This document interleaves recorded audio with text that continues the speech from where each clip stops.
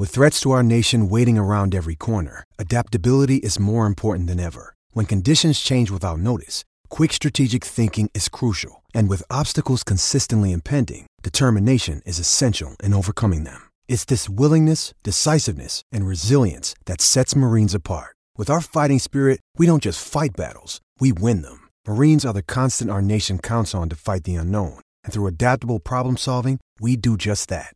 Learn more at marines.com.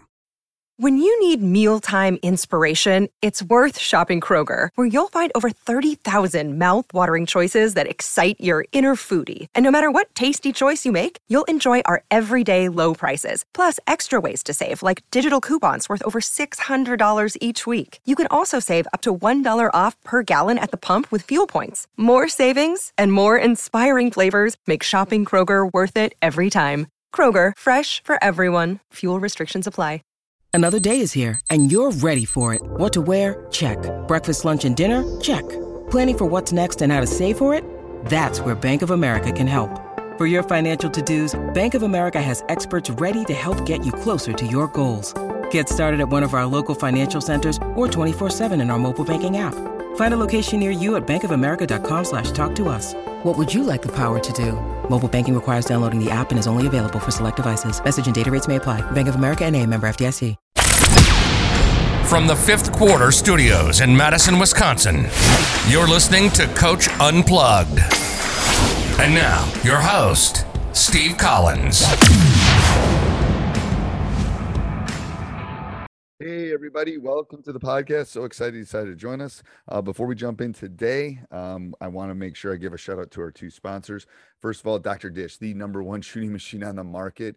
Their customer service is, and again, this is from a Midwestern boy, their customer service is second to none. Whenever I've had any problems with one of my 3 machines, they've always been able to help us. So go over and check out Dr. Dish. Mention Coach Unplugged, Teach Hoops, any of our podcasts, Coach Collins, and they'll give you $400 off. You won't find a better discount out there. They will take really good care of you.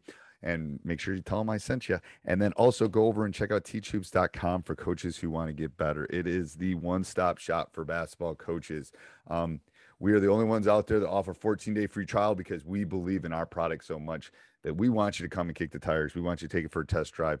Nowhere else are you going to find a high school coach who's also coaching. I just got off a phone call with a teachhoops.com member. So who else has my cell phone number and calls me and talks to me about things that he has questions on with his team? Where else are you going to find that on the web? Go over and check it out. Like I've said before, it helps us keep the lights on in these podcasts and our YouTube and everything else free. So go over and check it out. And one more thing I forgot. I was going to say, let's head off. Go leave a review. We love those reviews. We read every one of them. Go leave those 5-star reviews. And let's head off to the podcast. Bye. Drill of the day or favorite thing you do in practice or anything. This is kind of new. This is like a side one for me. And I'm just trying to figure out, it can be anything along any of those lines that you think would be a good, I refer to them as golden nuggets. Any good golden nuggets that you would have that you could give to another coach?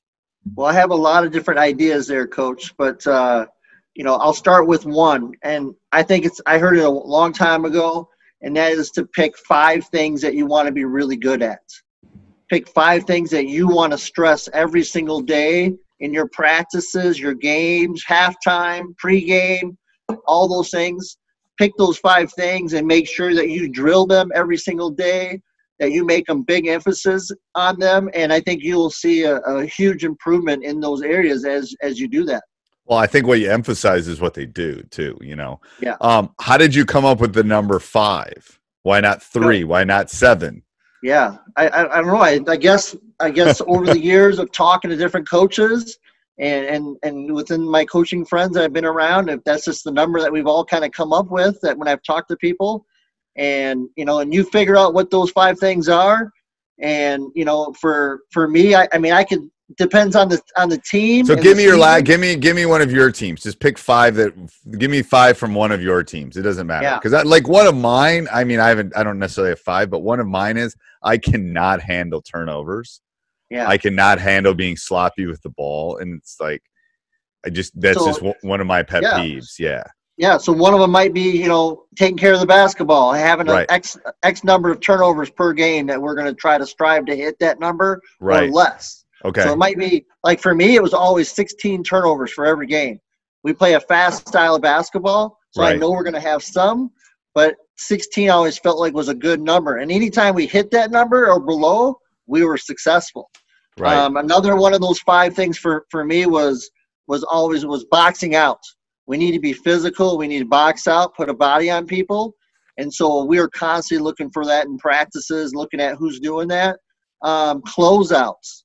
You have to close out every single time. I know. And my coaching on that has changed over the last 5 years on closeouts, in that I am teaching them to close out with the shooter side hand, because I have found some research on this so let's say I'm a right-handed shooter. If you close out with your left hand rather than coming across your body, if you close out with the proper hand, it drops the shooting percentage about 10%. Oh yeah, big time. Which is crazy, and it was never one of those things I really thought about a lot, but we've really worked on drilling that a lot, about how that high hand is so important. I never thought of this, Coach, and I realized this a few years ago as I kind of thought about all that closeout kind of stuff too.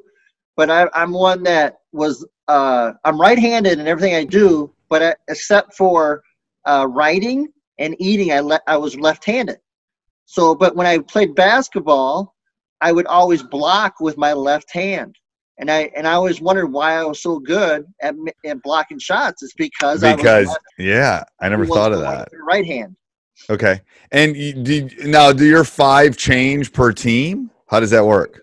It kind of does, but at the same time, you have your things that, which makes your program really unique or strong, or focuses that you have. And for me, another one of my 5 was sprinting the floor every single time.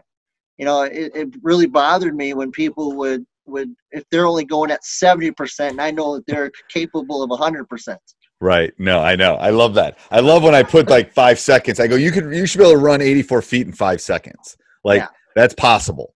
And then I'll show them, and it's like, well, okay, so why can't you? Another one, Coach, that was always really big for me was 2-foot jump stops in the lane. I want everything off of 2 feet by the baskets. A lot of kids, when they go off 1 foot and they're getting contact or, and they're not finishing, it's because they're not going off of 2 feet and they're not being stronger. Well, and a big part of that, I tell the guys, is you're not going to get the call. The person that looks like they're under control gets the call. Yes. So the 2 feet allows you to look like you're under control. Therefore, you're going to get the benefit. It's like the charge call. If you kind of are moving, they're not going to give it to you.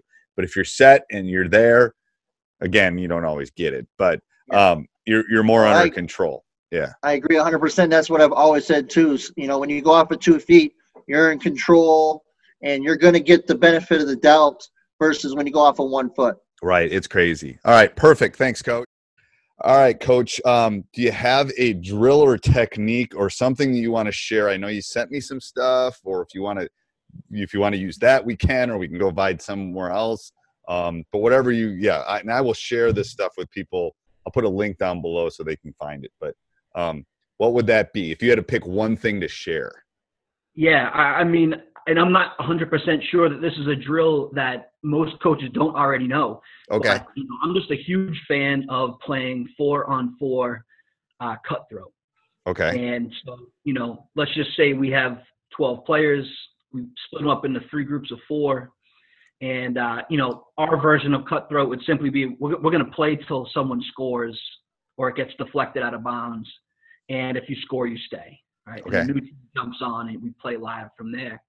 And oftentimes what I'll do is we'll put a constraint on the 4-on-4 play. So let's say, for instance, I want to work on drive and space stuff. We'll just say there's no ball screening at all. You got to simply make your pass, cut to a corner, and that'll give us a chance to work on, dribble drive attacks and then, sort of work on spacing off the ball. And, they would only have to do that. Let's say the ball's checked up. Yeah, let's get like a pass and a drive and space opportunity right away.